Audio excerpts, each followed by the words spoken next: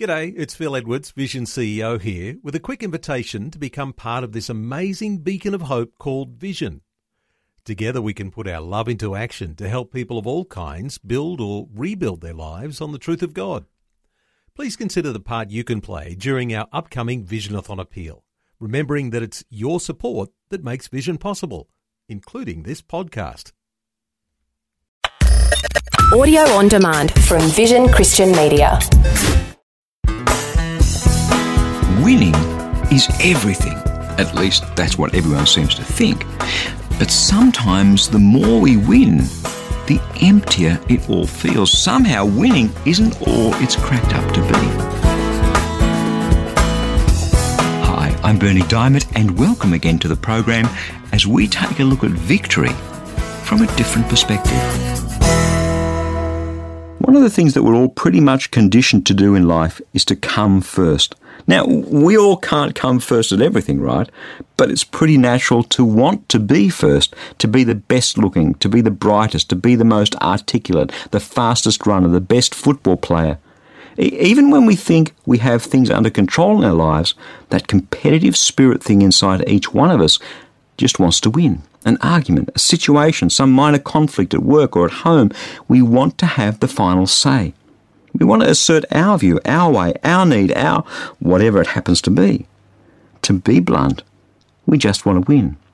But sometimes winning comes at a very high price. Let's face it, if I'm going to live out my destiny, if I'm going to be the me I was meant to be, and if I'm going to live the life I was meant to live, then surely I have to win at things, right? I mean, it stands to reason, doesn't it? But there are just a few problems with this I have to be first thing. I mean, for starters, you can't always be first. If everyone was always first, by definition, none of us would ever be first. Because winning, coming first, means that others have to come second, third, fourth, and last. And it sets up this thing where we become our own little demigods.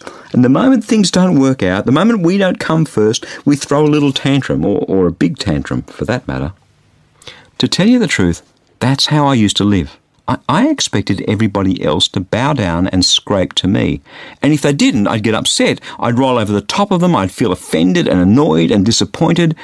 Because from as early as I can remember, I've been programmed to win, to get the recognition, to win the prize.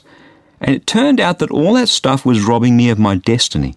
It was robbing me of being the me I was meant to be and living the life I was made to live.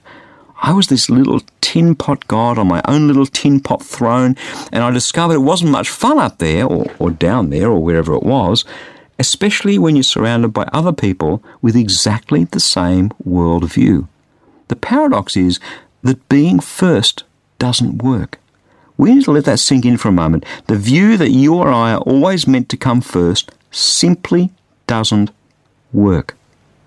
Jesus and his disciples were travelling, and the disciples were having this argument behind his back about which one of them was the greatest. You know, that Muhammad Ali syndrome, I am the greatest. And when they came to Capernaum, they went inside the house, and Jesus said to them, So, what were you guys arguing about out there on the road? But they kept quiet, because on the way they'd been arguing about who was the greatest. In effect, who would come first. There's nothing new here under the sun. This nonsense of wanting to win is as old as the hills. And sitting down, Jesus called the 12 of them over and he said, Look, if any of you wants to be first, you actually have to be the very last and the servant of all. And he took a little child and had him stand among them, and taking this kid in his arms, he said to the disciples, It's all about welcoming one of these little children. Don't you love that?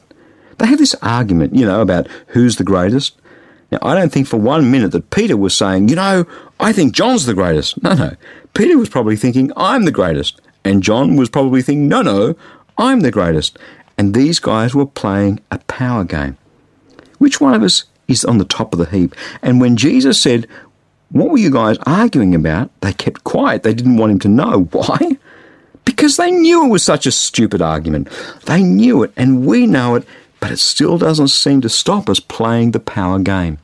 At work, in our neighbourhood, or a community group, in our families, amongst our so-called friends. This idea that if anyone wants to be first, he must be the very last and the servant of all. It's a really profound notion, Just 17 little words, and everything we've learned and believed about winning gets turned completely on its head. In that one statement, Jesus puts his finger on one of the deepest maladies on this planet. It was way back 2,000 years ago, and it still is today. Think about it.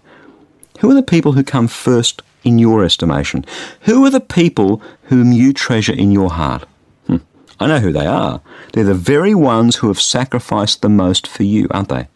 Those people are the ones that you and I hold dearest in our hearts. The ones who loved us when we were tough to love. The ones who put up with us when we were difficult to put up with. The ones who were there for us when we didn't deserve them.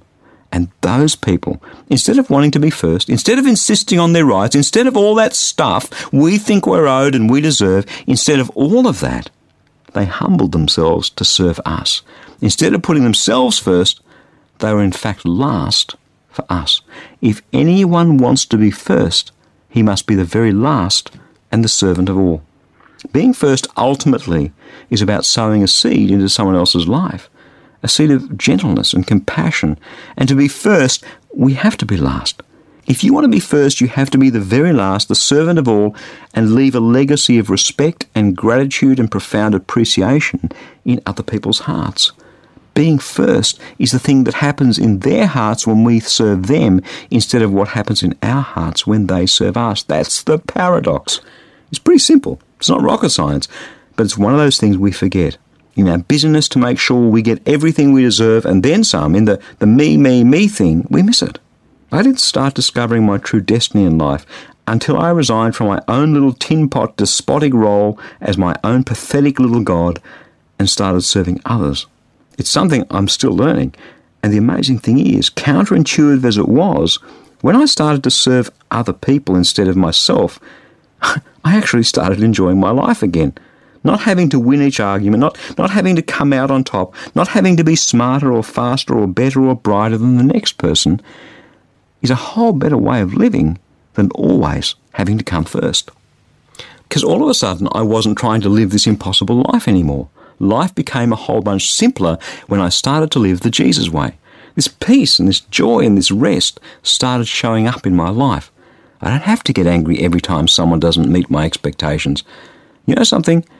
If anyone wants to be first, he must be the very last and the servant of all.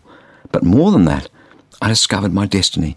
I discovered that when I stopped trying to be first and having everyone serve me, when I in fact started to say, no, I'll start serving them, I discovered I had gifts and abilities that God wanted to use in other people's lives.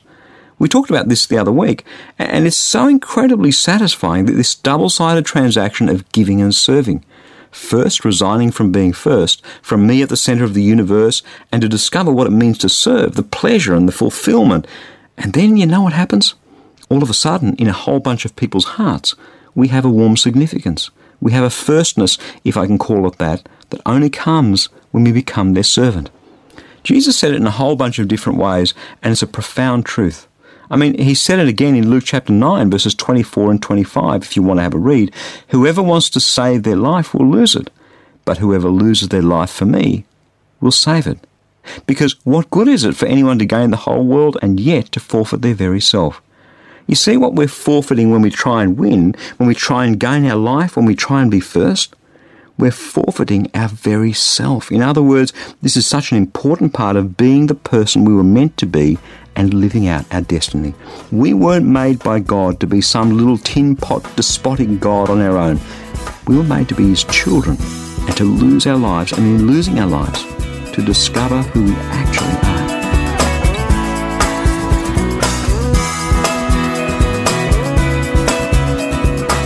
We love sharing the gospel with as many people as possible so they can experience a real and tangible relationship with God. So before I go, I'd like to tell you about our free daily devotional to help you be all that God made you to be. It's called Fresh. Each day you'll receive a powerful scripture verse together with some words of inspiration, hope and encouragement. And the best news is that it's completely free and delivered right to your inbox each and every day, where you can choose to read, listen, or even watch the daily video. It's completely up to you. It's God's Word fresh for you each day. To receive your free devotional, just jump onto the website freshdevotional.org. You'll see the Fresh eDevotional sign up right there for you. As a bonus, I'll also send you a free copy of my ebook, How Can I Hear God Speak to Me? So head across to the website and sign up to receive Fresh. I pray that your heart will be touched and transformed as you draw ever closer to Jesus through His Word. That web address again, in case you missed it, is freshdevotional.org. I'm Bernie Diamond. Catch you again, same time tomorrow, with a different perspective.